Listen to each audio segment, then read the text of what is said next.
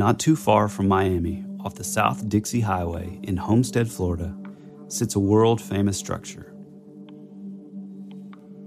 It was created entirely from over 1,000 tons of sedimentary rock that features slab walls, tables, chairs, a crescent moon, a stone telescope, a water fountain, and a sundial that was quarried and sculpted from stone found nearby. It has been compared with Stonehenge and the Great Pyramids of Egypt in its mystery and innovation. Many sources claim that the location, originally called Rockgate Park, is scientifically inexplicable and has baffled scientists, engineers, and scholars since its inception in 1923. It has appeared countless times in books, magazines, and television shows, as well as the park being listed on the National Register of Historic Places. Musician Billy Idol even wrote a hit song about the place, Sweet 16. For decades, it would feature a perfectly balanced 9.5-ton stone gate at the entrance that, despite its weight, would easily swing open with a strong breeze or the push of a finger. As strange and amazing as the site is, its history is equally as fascinating.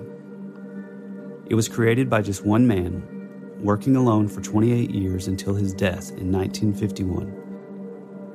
He was a Latvian immigrant named Edward Leedskalnin, who stood, it is said, just under 5 feet tall and weighed 100 pounds. Legend has it that he was inspired to build the structure after being abandoned by his 16-year-old sweetheart on what was to be their wedding day.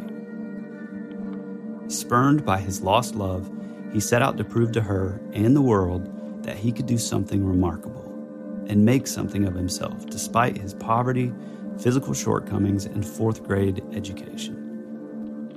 Today we are talking about the very thing that would make Ed remarkable. A mysterious marvel of the modern American mythology, the Coral Castle.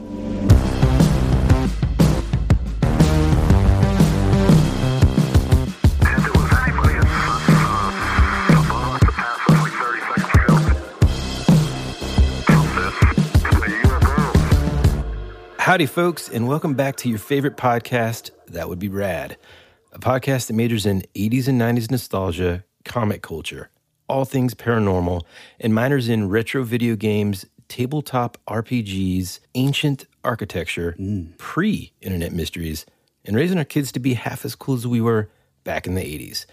We are your hosts, Woody Brown And Tyler Benz.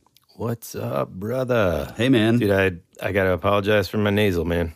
You got it again. It's just these allergies has now turned into like some kind of weird sinus thing. And Tell them about your other symptoms. anyways, I'm super excited about our episode this week because this is like one of those things that I'm sure I've kind of heard of. Yeah. You know, there's all these kind of things that you kind of hear about throughout the country, the cool places that you can actually visit that have some sort of mysterious history and often kind of enveloped in some sort of paranormal, or I don't know, it's just really cool and rad. So I was excited whenever you brought this topic up.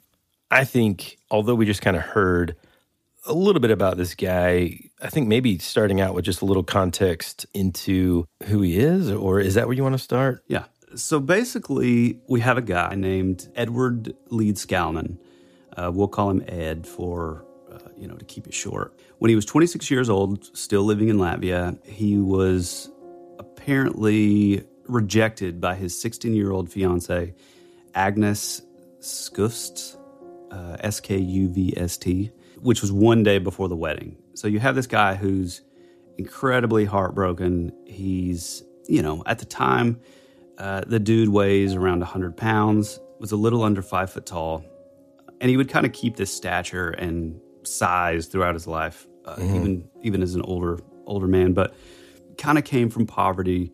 So, he found his true love, and then she pretty much left him a day before the wedding. And Ouch. Yeah, in the research I learned that he was really, really strong-willed, pretty political as well. Like he was of the belief that, if you didn't work, you didn't get the right to vote. And if very sort of idealistic and very strong, just strong-willed basically. And so he took this as his the sort of the linchpin of, okay, well, I'm going to go do something amazing and prove to, everyone who's always looked down on me, and prove to my lost love, Agnes, that I'm going to make something of myself, And so he hops on the boat, arrives in New York City.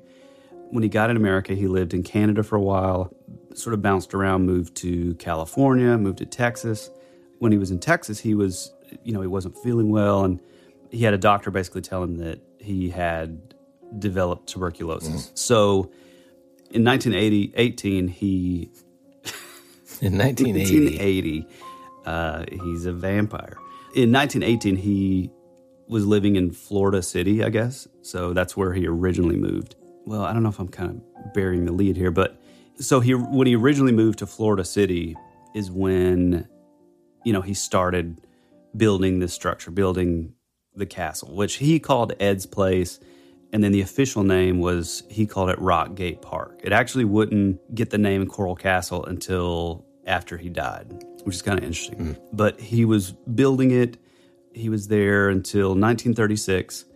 And then when he was in Florida City, he had heard about like a subdivision being built sort of near the area. And so, it was kind of encroaching on his sort of deal there. And so he literally basically backed it all up, moved it close to like Homestead. It's like a little outside of Miami, like Miami-Dade County. So southern Florida.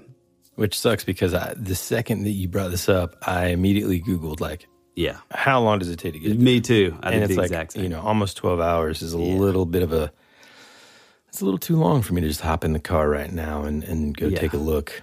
Yeah. For now. Yeah. So, he moved to Homestead, moved at, the second building. This was 1936. He built 10 acres of land. He spent the next 3 years moving the castle and like its structures, like anything that you could kind of move. I'm sure some of it stayed because it's like, once we get into it, you'll see just how sort of massive and how much of an undertaking all this would be to move. Right. But he moved basically 10 miles away. So he builds this attraction. Now, from I guess he always kind of had it in mind to make it sort of like a destination, right? Like a tourist attraction. Right. And this kind of be his sort of, I don't know what you want to call it, his white swan, his opus. Yeah. That would prove to his long lost love and his family and everything that he made something of himself. And at the end of the day, look, we're still talking about it now. Yeah. Almost 100 years later. That's right. So the part that kind of takes it to the next level in terms of a tourist attraction made of the stone. Mm-hmm. Oh no! Have you already said what kind of stone it is? No, it looks like oolite, but it's actually pronounced oolite limestone. Okay. So it's somewhat like it's somewhat porous, still super heavy. It kind of looks like it looks somewhat like coral as far as like it being sort of porous and that's I guess why they call it the Coral Castle and it being in Florida. Let's start talking a little bit about just like the beginnings of the mystique surrounding this. Well, so once he moved to Homestead is when he named it Rock Gate, and he did that because of this massive gate on the property, which is over 9 tons, and it can like sort of swing open. We'll include a bunch of pictures because you really do kind of have to see it, and everything that I've looked into, it's always remarked as like none of these pictures really do this place justice. Like you kind of have to see it in person. So we definitely got to get a trip down there because it sounds and looks amazing. But yeah, he's, this little dude and he just starts building away. One thing that I should note as well is that Ed would move, all this stuff, the 10 miles down the road. He had like an old Republic truck where he sort of laid 2 rails on, and he had a friend in the area that would let him use his tractor and sort of transport everything onto this old truck, that he would drive it and then go back and forth.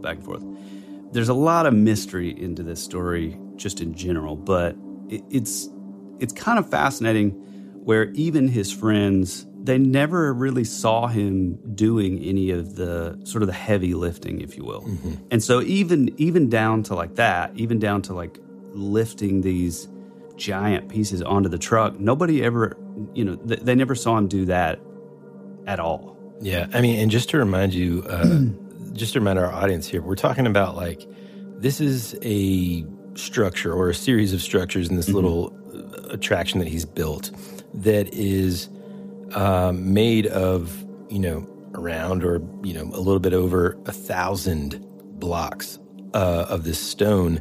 And we're talking like hundreds of tons. Yeah. No. We're talking a little under 1,100 tons. Jeez Louise. Which is a lot of tons. Yeah. I mean, that's a ton of tons? It is a ton of tons, yeah. But like, the main mystery here, and you were kind of alluding to it, is like, not only did nobody really witness him sort of, transporting or building this thing, but also like no one witnessed this guy whenever he like quarried it. Yeah, right? Yeah. So that was one of the things, and I think, well, let me say this before we even really get into it: is this is one of those sort of cases, those sort of mysteries or urban legends or whatever, that on the one hand is kind of an anomaly, because unlike all most other urban legends or all that, it's like, oh, there was this little guy from Latvia and it said that he built this da-da-da-da. It's like, no, we have every bit of this to see. You can see the example of all of his life's work, right? And so you have that, but then on the flip side of that, this is because of that situation, which I think it sort of speaks to, I don't know, in a way it kind of speaks to like just that sort of natural kind of super skeptic or debunker is like, they're so, like, everything you see about this case is like solved, debunked. We figured it out. We figured out how this 100-pound guy who's under 5 foot tall with tuberculosis, we figured out how he's moved almost 1,100 tons. And not just one time, but built it and then moved it from one location 10 miles down the road. Mm-hmm. And it's just like, I don't know, man. Come on, Yeah. And so it really did kind of make me think of, because we have the physical sort of quote unquote proof of what he's done, it would just be the same thing if we suddenly discovered the body of a Bigfoot or, you know what I mean? I don't know. It really like speaks to it. Like it's almost hard to find things on this, especially if you go to like YouTube or anywhere else. There's so many videos right off the bat. It's like solved, debunked, hoax. It's like, hoax? What are you talking about? So, and so back to your point, like the 1,100 tons of this rock, it was all quarried from nearby, on his property and like around the area. So we're talking about the oolite limestone, which is basically bedrock. So basically, you dig down, and then you hit the bedrock, which in this particular area I looked, it goes 14,000 feet down. So we're talking rock that is like solidly connected for 14,000 feet below. So just kind of wrapping your head around that to me is like really impressive. Like even put all like the building and the carving without leaving really any score marks, or like the carving shapes and crescent moons and like a telescope and a water wheel and all this like really impressive stuff. Take all that aside, just the idea of like coring it and being able to like separate that from well, just the time that it takes to make one of those blocks. I kind of looked into it a little bit, and even just that alone is such a undertaking. Such an undertaking for one person to do. So like, even though there are skeptics or I guess some folks who have seen some ways that he was able to like lift heavy stuff and everything like that, that's fine. But like, take all the sort of mystique away from it for just a second. And even still, it's crazy. I mean, like, there are all kinds of just super interesting things that he built within this thing. Like I read about like this sundial that tells time within 2 minutes of accuracy. Yeah, exactly. You know, it's just Yeah, so a lot of the things, so we have the gate, which was sort of the big feature, and this thing is 9 tons. What is that in pounds? Do you know what that is? so it's 18,000 pounds. Yeah. So just the gate itself is 18,000 pounds, and it's this thing that up until 1986, but I'll get into that in a second. It's like perfectly balanced of like a little counterbalance on the bottom. So it's this giant stone that kind of comes to somewhat of a point at the bottom, and it acts as a gate. So, 2 people can walk through on each side, and then you turn it around, and it fills in like the full width of, like the opening, like the gate opening. And so, just that alone is kind of like a marvel in the sense of, something that massive and that, expertly built that it was said that like a strong breeze could blow it, or even, a 3 or 4 year old kid could move it with a finger. Right. Which is just fascinating. And so one of the things that a lot of the debunkers kind of say, and I'll be kind of going back and forth with this throughout the episode, but a lot of the things they say is, well, we've seen, there's photos of his tools, but that still doesn't account for the fact that, again, yes, we see pulleys, we see like all these kind of tools and all that, but at the same time, he didn't have any electrical tools. The most sort of high-tech piece of equipment he had was when his friend would let him borrow his tractor, and that wasn't even for any sort of excavation. That was just basically to move things around, and mainly that was used in the beginning, when he was moving it from the one location to the second location. Mm-hmm. A lot of the debunkers are also going to say, well, he worked in lumber camps when he was still in Latvia, and he came from a family of stonemasons. So obviously he had the knowledge and knew how to do it, but it still doesn't make up for the fact of one little child-sized man being able to do, move and manipulate 1,100 tons of bedrock. Yeah. I mean, again, I kind of saw some of that stuff too in terms of like, oh, this part solved. And it's like, even if everywhere. There's like a single part, it still leaves so much. Like, could the guy have been like an engineering genius who was an expert in physics that knew how to counterbalance certain things so that all that could happen? I mean, maybe, but also, how did he quarry all that rock and then win?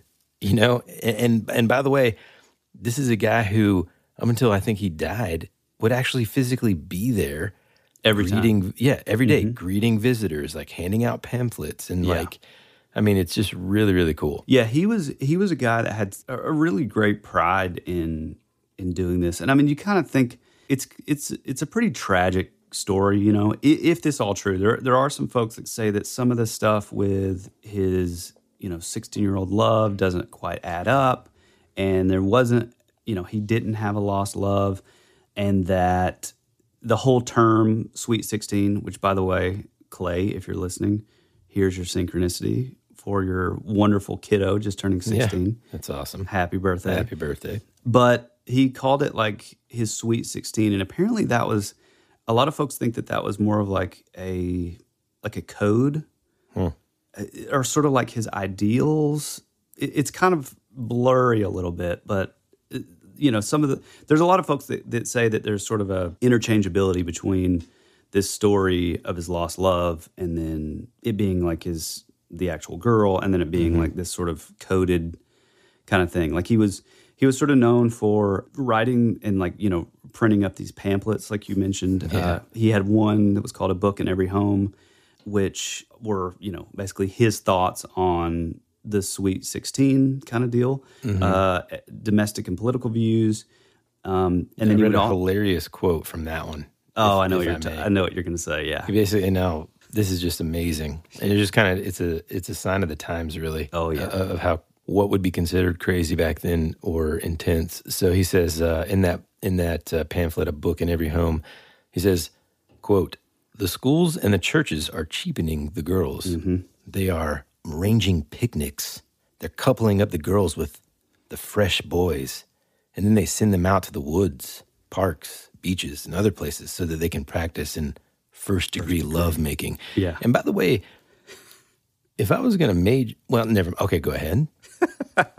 Yeah, you're right. It was definitely a sign of the times, I guess. Mm-hmm. Well, and also that coupled with, him being from Latvia, and I'm sure like maybe the English, there was a little bit of, there might be some lost in translation. A little bit stuff. lost in translation. And I mean, Latvia, honestly, too, it's kind of close to in the news these days because of where it's located in Eastern Europe. So hopefully everybody there, if you're listening from Latvia, I hope you're safe. Yeah. I think this is kind of a great place for us to kind of go into some of the theories on how, or what people think about, like how he was able to do it all. So can I dive get in a little bit? Get in there. Because here's the thing, all right? You got to go back in time. You've got this, okay, this guy moved down to Florida. Now, this is before the snowbirds were, flocking to Florida. You got a guy, he's an immigrant. He moves down to Florida. He moves into this neighborhood. Apparently, he's single. And he just keeps to himself a little bit. And he's just tinkering away. Oh, yeah. And then all of a sudden, this humongous structure, people are going to be like, now, this dude is weird. Yeah. Right? And so I'm sure that the theories about what was going on over there were just sky high. Mm-hmm. But some of the stuff that I read about was actually, it's actually pretty interesting. Mm-hmm. And so after these messages, we'll be right back. When you need mealtime inspiration, it's worth shopping Kroger, where you'll find over 30,000 mouth-watering choices that excite your inner foodie. And no matter what tasty choice you make, you'll enjoy our everyday low prices, plus extra ways to save, like digital coupons worth over $600 each week. You can also save up to $1 off per gallon at the pump with fuel points. More savings and more inspiring flavors make shopping Kroger worth it every time. Kroger, fresh for everyone. Fuel restrictions apply. Another day is here, and you're ready for it. What to wear? Check. Breakfast, lunch, and dinner? Check. Planning for what's next and how to save for it? That's where Bank of America can help. For your financial to-dos, Bank of America has experts ready to help get you closer to your goals. Get started at one of our local financial centers or 24/7 in our mobile banking app.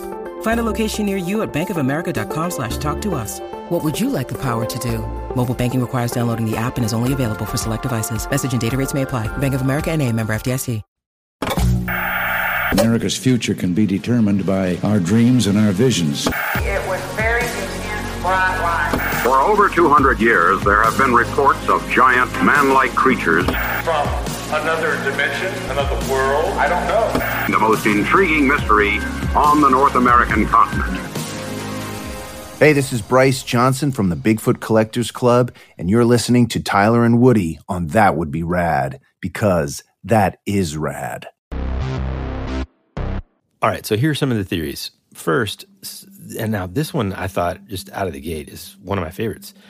Some of the curious sort of neighbors, again, they're not really trusting this guy. They're like, I wonder what's going on. Hey, I wonder what's going on, Woody. Mm-hmm. They go over there late at night, and they reportedly witness him placing both palms on a block of stone.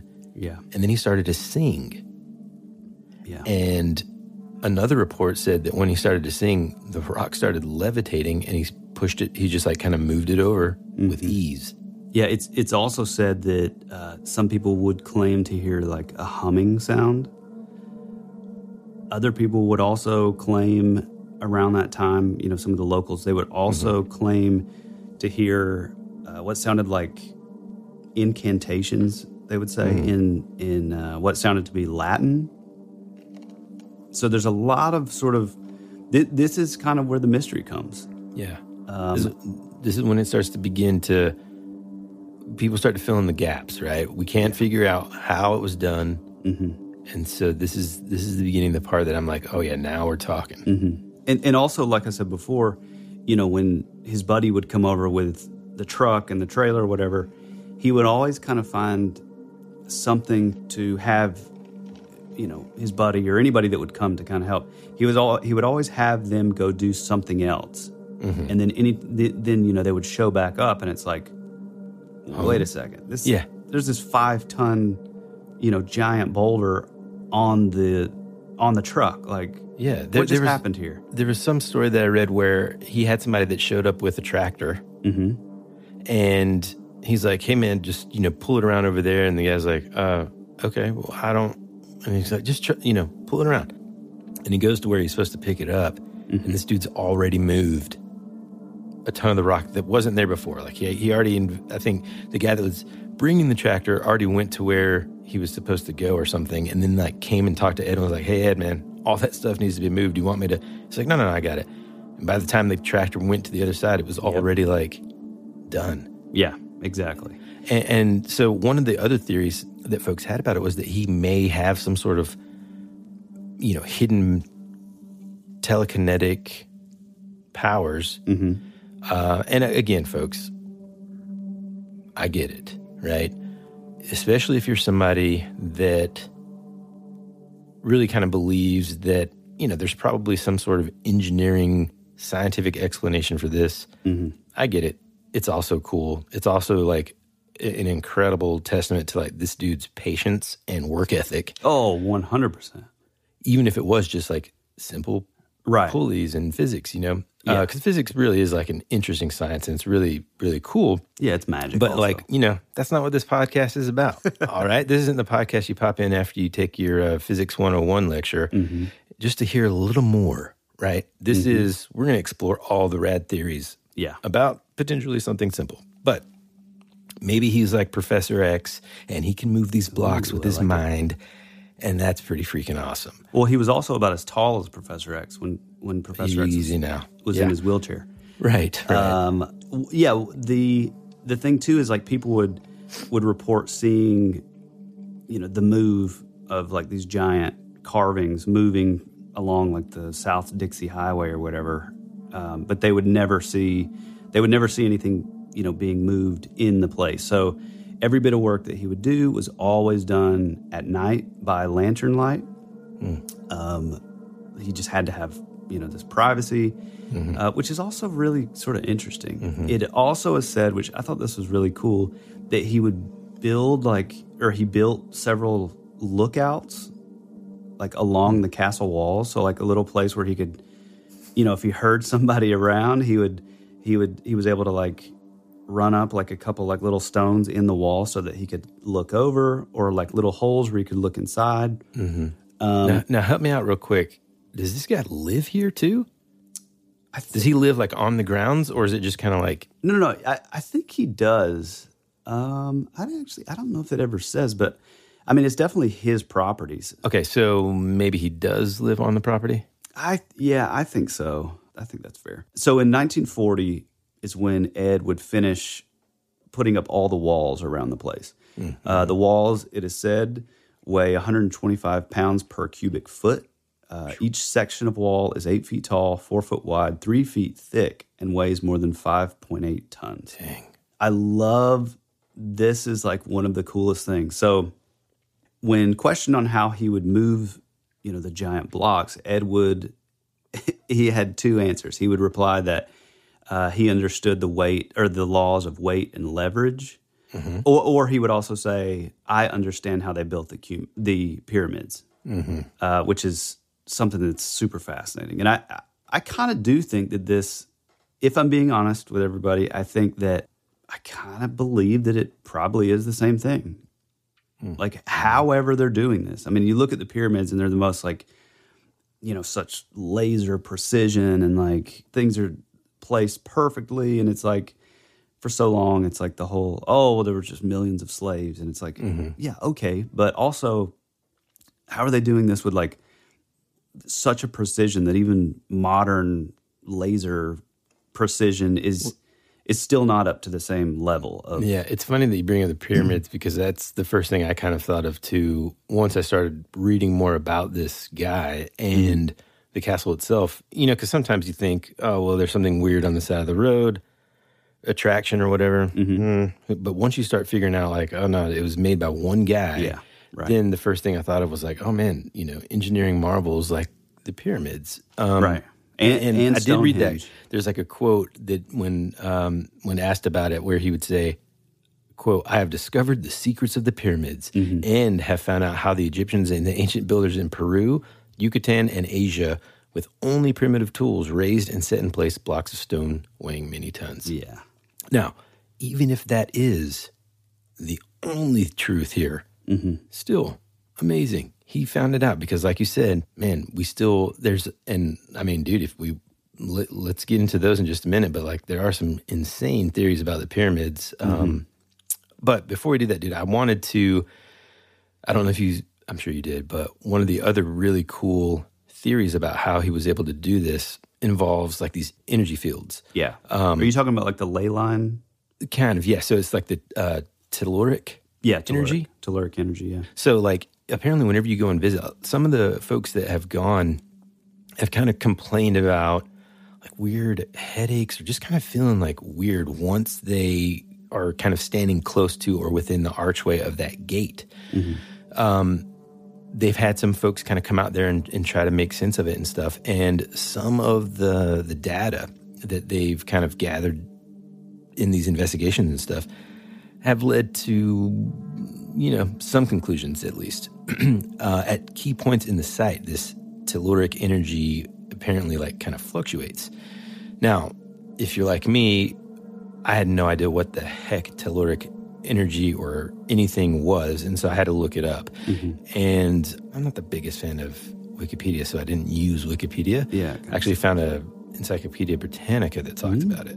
So telluric current is also called earth current, and it's a natural electric current flowing on and beneath the surface of the earth, and generally follows a direction parallel to the earth's surface. All right.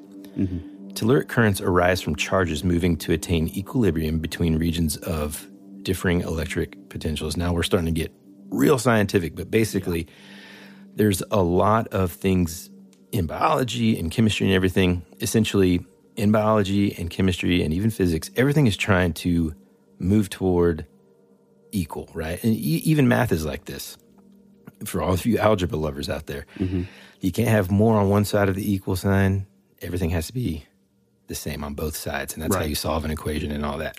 Well, naturally, the Earth and phenomenon in Earth, they're always trying to move towards that equilibrium. So I just say that to say that these currents, if they move at all, it's because one side or another side is sort of out of balance, okay? So we won't dive too far into the geophysics of where they come from and all of that, but essentially they're often used by geophysics to map subsurface structures such as sedimentary basins, layered rocks, and faults, and that kind of thing. Right. So basically what people are trying to say potentially is that maybe Ed designed and constructed this whole site specifically above this convergence of an energy sort of ley line. Exactly. Where they kind of like intersect, and he maybe knew that the effects of this intersection could form some sort of anti-gravity, using essentially the natural magnetism of the earth to help with his work. Well, and what's fascinating with that is if you really get into ley lines and I mean, I get it. A lot of it is sort of converge into sort of new agey-ness, but a lot of these sort of ley lines are, the pyramids would land on it.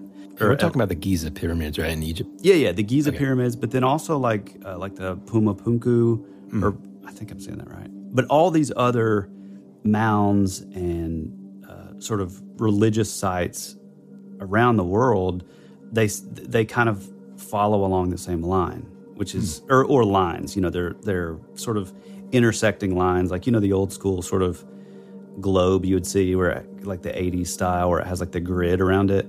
It's like, imagine them like that. And then there's also some thought where they believe that these converging points could be where these, the quote unquote window areas, the John Keel sort of window areas where, maybe the veil's a little thinner. Maybe that's where you see cryptids. Wow. So there might be some sort of correlation there. Right. Yeah. Holy smokes. Yeah, dude. it's really interesting. And also what's cool is talking about like the telluric energy and like those lines, is from this point, this particular line would travel down through like Bimini Row, which is the Bermuda Triangle, which is kind of interesting, you know? So, you know, they say that he basically, well, it's proposed that he possibly could have been using reverse magnetism to do this. And so if he's using some sort of tool or some sort of method of kind of flipping that, then maybe that's the same thing that's in the Bermuda Triangle that's pulling these planes down. Man. You know, if you're looking at it, you know, magnetically. Sure. It's pretty fascinating, though. Yeah, I mean, no, dude, that's really fascinating. Yeah. I mean, it all kind of got me thinking about all of the pyramid theories, and there's some, I mean, I feel like we're going to have to at some point do an episode on them, but like I at least want to kind of like, the main sort of like, I would say widely accepted non-fringe, I guess, are the ramp theory and the water shaft theory. In short, you know, they're saying that like with those millions of slaves and stuff, that they were able to essentially use a ramp and some, I know what you're talking about. What am I thinking of? You know, and they basically pulling these pieces up this ramp to get to the top and that kind of thing. There's also like a water shaft theory where they use the water to transport the stones and stuff and yada, yada, yada. That's fine. And, you know, you look into those kind of things and it makes sense, but they're less interesting to me. What's really interesting to me, though, and especially because you were talking about those ley lines being over there, and I really want to kind of dive into that and the correlation of like where those things happen, as well as, you know, potential portals or thinness in the veil, is one of the theories about the pyramids is that they're actually gigantic, ancient power plants. Yeah, they're almost like a battery, basically. Right. Yeah. Huh. Yeah, it's really cool. Like you were saying, there's, I guess it wouldn't be a sundial, but like, you know, from the pyramids, not all of them, but like, you know, it's kind of one of those things where all the stars line up, and, you know, so they definitely had some sort of knowledge of aligning with stars and the night sky and that whole, you know, constellations and stuff. And he had this too. He has, apparently on the property, he has two, they're called like the two monoliths, and they're 25 feet tall, and the largest one weighs 30 tons. And it's basically just standing up straight. And it's kind of one of those things where like it can be aligned, like there's a circle in the middle, similar to like the Georgia Guidestones, where on like the equinox or whatever, it perfectly aligns with like your constellations and stuff. Man. Which is really, it's always been really interesting to me too. I mean, the dude just had such a knowledge for, I mean, physics, you know, no matter what. Yeah. Potential ancient, I guess, abilities to be able to do things like this. And then also astronomy. Yeah. One thing also that somewhat is kind of sort of related to like the debunking is apparently he had built an AC current generator, which you can actually still see today. And they say that, oh, well, this explains it. It's like, okay. Even that doesn't make any sense to me. I mean, it's impressive and it's fascinating, especially for a guy who, like I said before, he only had a 4th grade education. But, you know, there's no records or witnesses that ever saw, again, you know, that ever saw him putting any of this to use, you know. And doing all this stuff by lantern light, you know, I mean, like, can you imagine trying to build a monolith that weighs that much, just, you know, by the lantern light? Yeah, it's just so impressive. For sure. Here's a couple, like, here are two other things that I thought were like kind of interesting that made me kind of think like, again, this is more like supportive of sort of like maybe he got his knowledge from someone else, meaning not of this earth. So maybe potential a different dimension or an extraterrestrial. Yeah. He basically at some point claimed to have had a dream of being like somewhere in the Southwest U.S. and having these sky people land in a UFO. And then years later, when he was actually like visiting the Southwest, he said he saw the same sort of images that he'd seen in his dream. And apparently his grandfather, who had traveled extensively in Honduras and Tahiti, had also given Ed a book about the Mayans and their relation to the ancient astronaut theory. So I wonder he had if some interest there. I wonder if that ties into, or that's where you got some of the information about like the ley lines and telluric currents and stuff. Yeah. That's pretty cool. To add to that, when he landed in New York, when he first immigrated here, it's said that around that time, which it does add up, that Nikola Tesla had an apartment in New York at the time. And it's said, and there's witness testimony, that he actually met with him right when he arrived in New York. And so to me, that is just so fascinating. And it's so cool to think of, like, you know, Nikola Tesla was a genius. He was absolutely brilliant.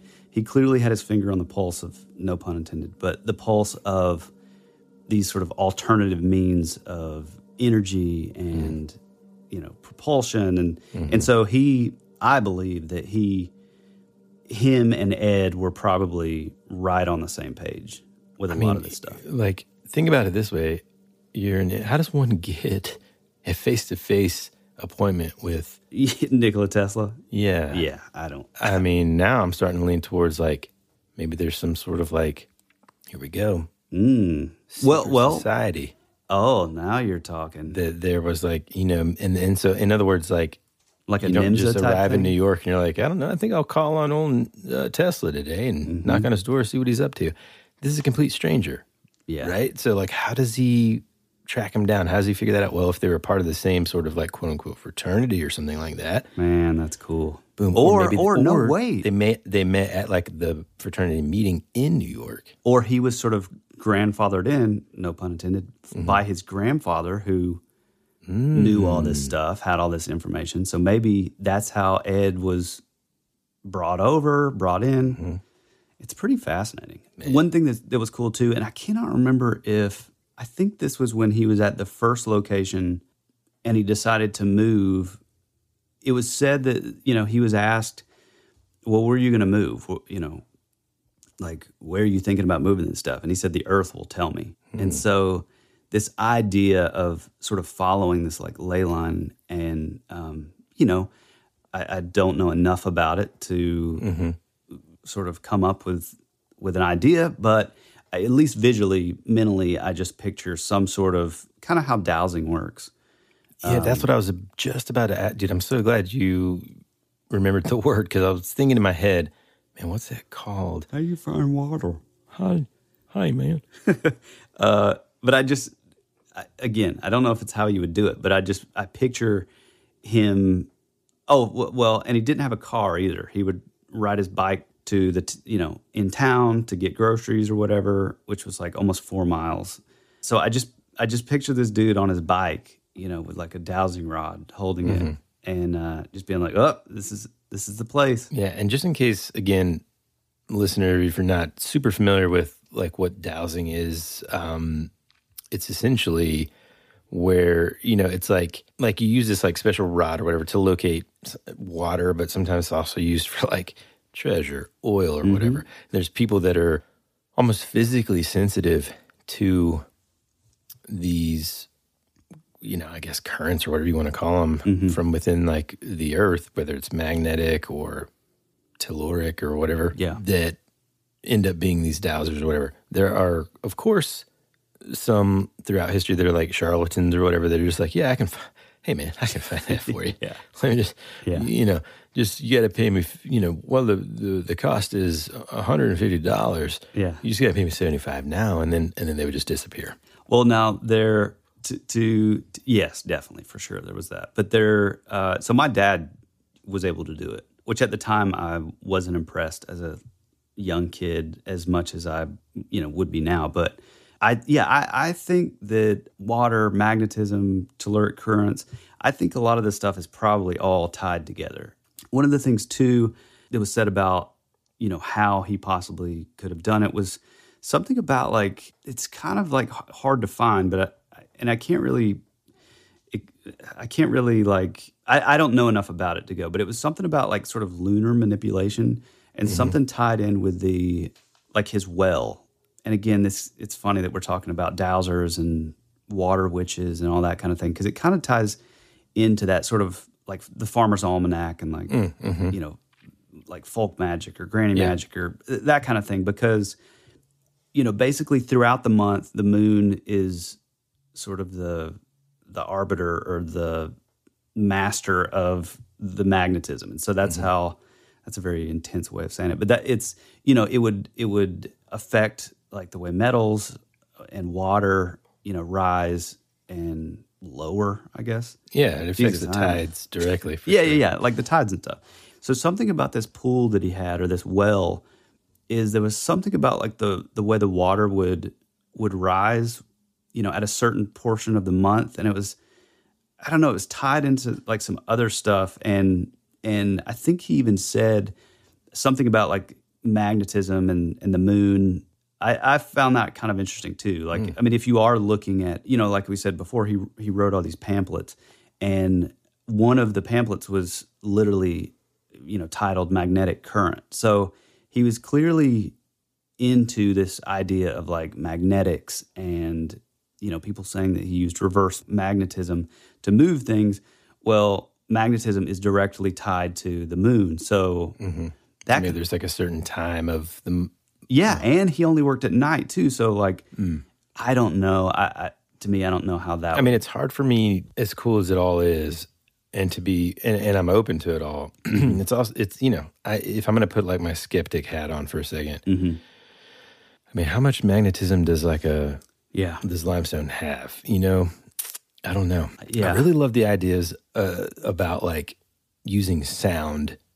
See that as a mean, like different frequencies. Yeah, can do some really remarkable things. There's some cool like physical reactions that I forget what it's called. Man, you would know this. The not sublingual, but like subsonic frequencies. Subsonic frequencies and stuff that we can't hear, but that still can have physical reaction. Oh yeah, to stuff. And I mean, God, have you seen those videos where people will play a song or like a series of notes or whatever, and whatever the material is on top of the surface of this like speaker, essentially, it will move and do all these like weird things, and they can make it into different shapes and stuff. I mean, it is insane. Yeah, that's called cymatics, and it's fascinating. And so if whatever he was doing, maybe he was somehow using this AC current generator, maybe that was... So I always thought that before we discussed like getting into the story and having an episode on it, I had always sort of thought that it was sort of a sound-based thing, like less about magnetism and all that. But I mean, maybe they're tied together. But I always did assume that there was something with sound. And it is interesting because in his belongings after he passed away, there was a... French horn. No, but there was a large tuning fork. He wasn't known to play any instruments, but it is interesting that he has a tuning fork. We have these urban legends of the kids hearing like humming sounds or chanting or incantations being sang or repeated in Latin. Yeah, it could be a lot of stuff. Like, it really could. I mean, you even think of like the pyramids, and you know, it's like they're always holding like the Ankh, which is like, is that a tuning fork? And it's just different looking than the ones that we would use, you know? Yeah. It's always bizarre to me, man, whenever I think about things like the pyramids or even stuff like this, like when there are these like incredible feats of science in a time when everything else is so primitive, you know, it's just, man, it's just so hard for me to like wrap my mind around sometimes. So I'm like, it makes it harder to really just kind of accept that there was no sort of outside influence. You know, it's like you can build these insane pyramids, you know, but you're still using like a handheld horsetail fan. You know what I'm saying? Yeah, like right. to cool yourself. Well, I don't know. It's just wild, man. Yeah, it's like that pre-electricity engineering is just baffling. Well, and again, that was Tesla's whole thing. It was this idea of like this, you know, energy or that was sort of available to everyone, and big oil came along and automobiles came along, and it kind of squashed all that that stuff. So it's almost like that era and that time that you're talking about. It's like everybody had much more sort of open minds, but then it was like, oh, no. Everything has to be this. It has to be done through batteries. It has to be done with gasoline and fossil fuels. And this is the only way that you can do things. And I feel like a lot of those sort of alternative and, you would be looked at as like a crazy conspiracy theorist, but all those things were kind of left behind a little bit, I feel, Yeah. So one of the things that I was talking about at the top is like, the original namesake, the Rockgate Park, was sort of based on the feature of that giant, 9.5-ton gate that would turn with a push of a finger. Apparently, and this is one of the things that sort of leads the debunkers, but, it was this thing that was perfectly balanced, on this axis, and it lasted, for decades.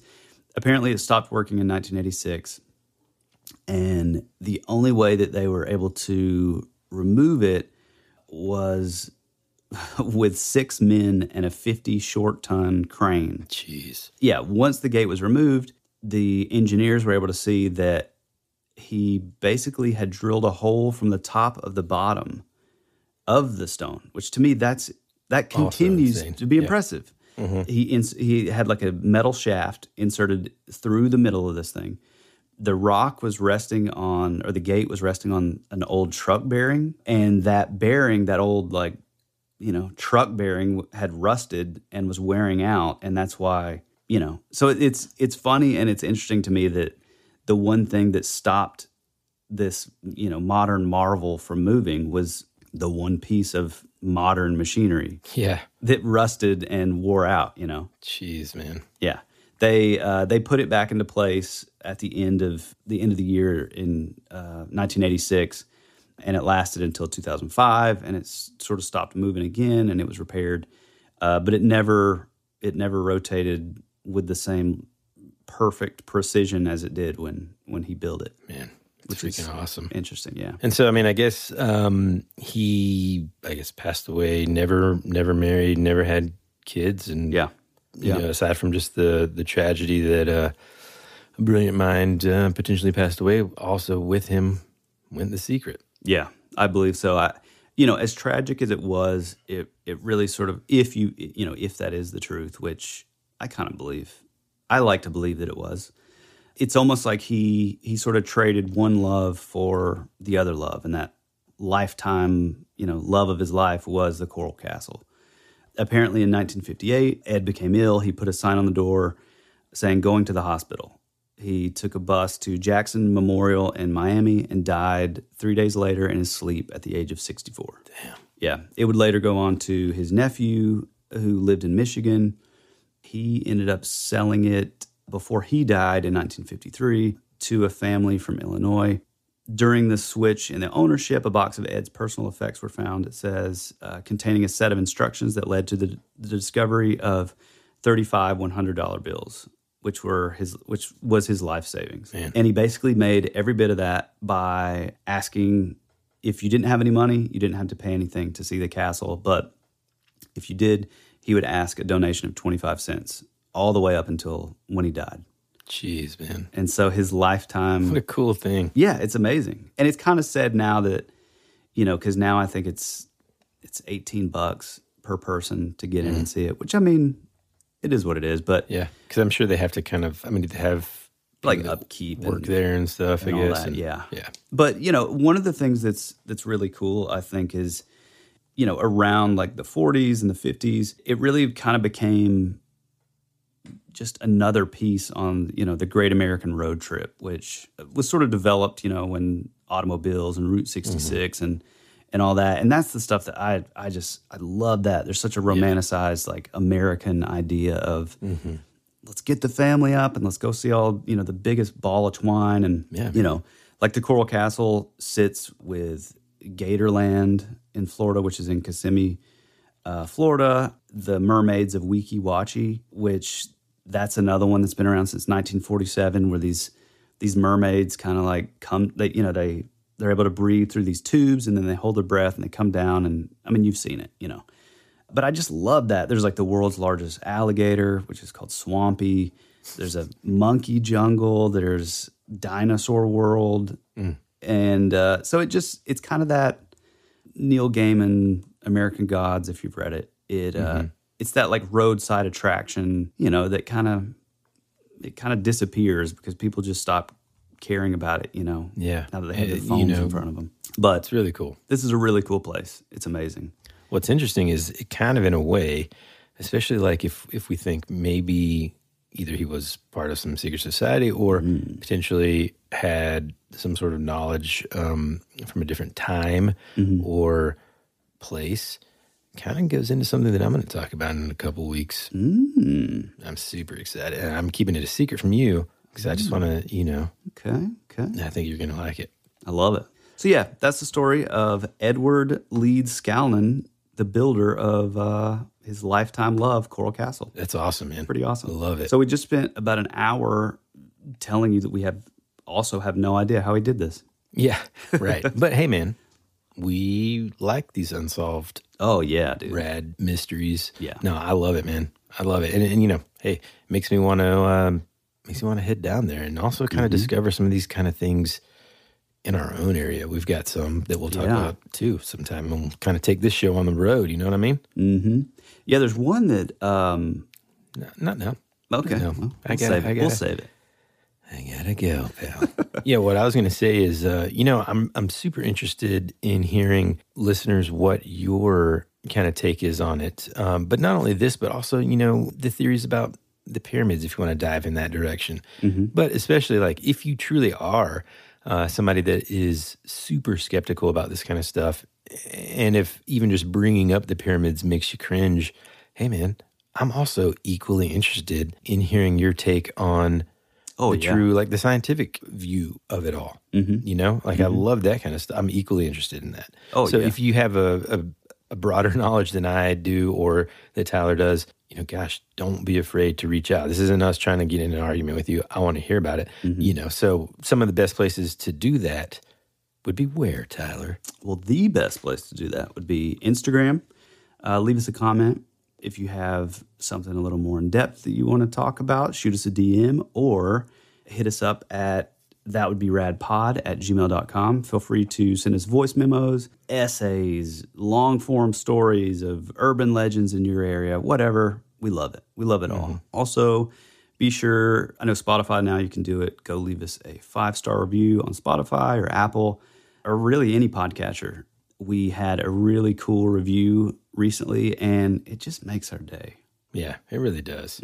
Well, and especially whenever they, like, a 5-star review is awesome, and those stacking up just make our day as well. But when someone also takes the extra time to kind of, like, talk about why they love the show, dude, it's amazing. And, guys, I know I kind of teased this last episode, but we do have some extremely huge things coming up for the podcast. It's going to make all of this a lot easier, and then just some exciting stuff. So stay tuned.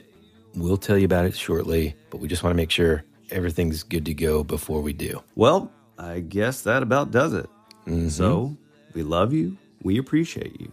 And as always, be rad. That's the way it goes.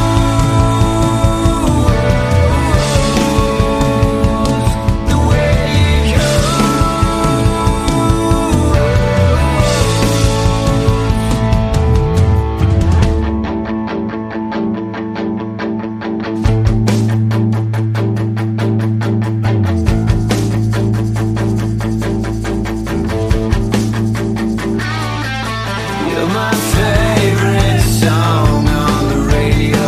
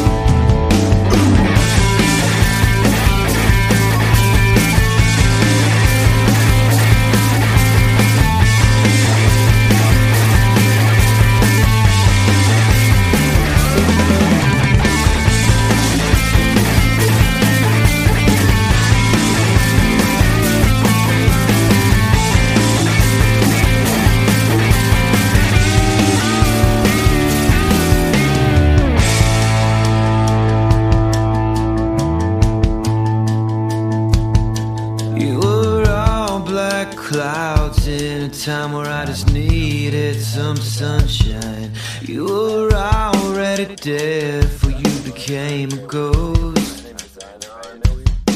You always said our future would be a parade of flowers, but now all that's left is a single rose.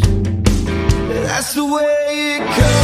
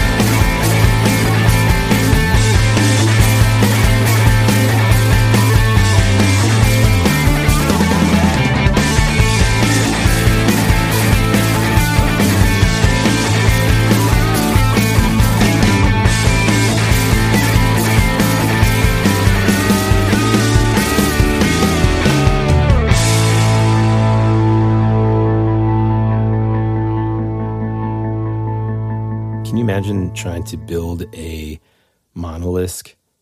Is it, or basilisk? What did you say? Monolith. A monolith. A monolith. Hey, side note. Okay. I got these new. This is going to be taken out too. I got these new underwear. We'll see. So that I am singing their praises, dude. I mean, next you're going to tell me that you got some new like orthopedic shoes. Is this like getting? This is getting. First, it was like I got these new house slippers. Now, literally, it's. I'm like, it takes a minute to get used to just the two Velcro straps instead of the tie, or the string. No, I'm being dead serious. They're like the most amazing. So I've been like for the last several years, I've like gone back and forth. So we used to have like super skinny jeans, and it was always like underwear. Mm-hmm. Mm-hmm. And then, like, I would sleep in boxers because, like, nobody wants to sleep in underwear because it's uncomfortable. And then... Uncomfortable. Is it very uncomfortable? And I learned that from my chemistry teacher. And Go ahead. And none of this is going to be, like, on air anyway, right? I mean, okay. No, I don't want to be talking about underwear because it gets a little intimate here. Well, I don't want to hear intimate details, man. You got a new pair of underwear, cool. No, I'm excited for you, dude. Dude, they're amazing. Very excited. So, hey, man, excited for you. I've gone back and forth. I like boxer briefs, but they're just like uncomfortable. Everything's all bunched up. How is this story still going? I randomly was talking about this with somebody like Johnny, or I guess it would have had to be Johnny.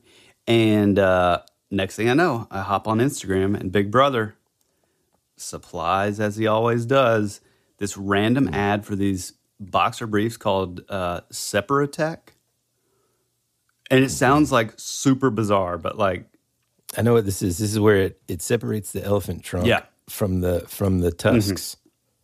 Mm-hmm. Dude, it's amazing. It literally doesn't feel like you have anything on. Okay, dude, let's get rolling, man. And then the sheath comes over.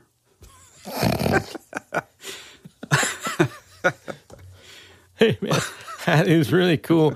Man, I'm telling you. Dude, I'm on dead Instagram, serious. and these orthopedic shoes are just to die for. They, I can walk around everywhere, and my back stops hurting. I can walk so many laps. My knees, it's like I'm a teenager again. I can walk so many laps around the mall. It's incredible. Dude, we really are going to have... We're going to be having these conversations in like 5 years.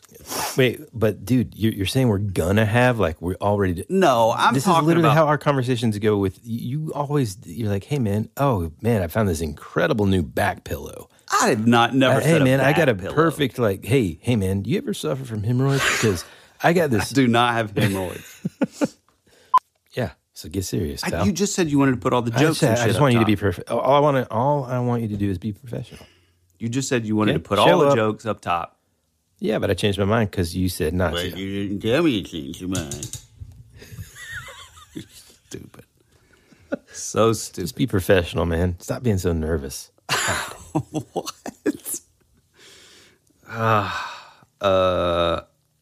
Boy, that's a great start already. I wasn't even started. I'm getting my bearings. Hold on. Get the squeaks out. Okay. Go ahead. Did you? Well, I did it like 3 times in a row there for a little bit. That's fine, man. Just. Not too far from Miami, off the South Dixie Highway. Okay.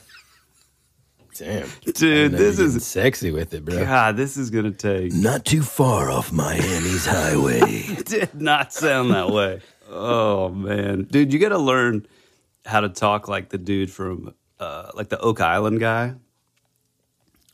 I swear. He's like, dude, I've watched. Did they find a golden paddle? The answer is no. They never found anything, but they said they did so that you'd watch, but then at the very end, they never found no way, dude. anything. This season's the season. Dude, that's what. This is like the Smallville, one dude. that they're going to find it. Mm-hmm. A crescent moon, a stone telescope, a water fountain, and. God. Exciting. Dude! Let's do some science real quick. You ready? Here we go. Okay. Dude, the best is like, let's do some science. You're like, here we go. Jesus.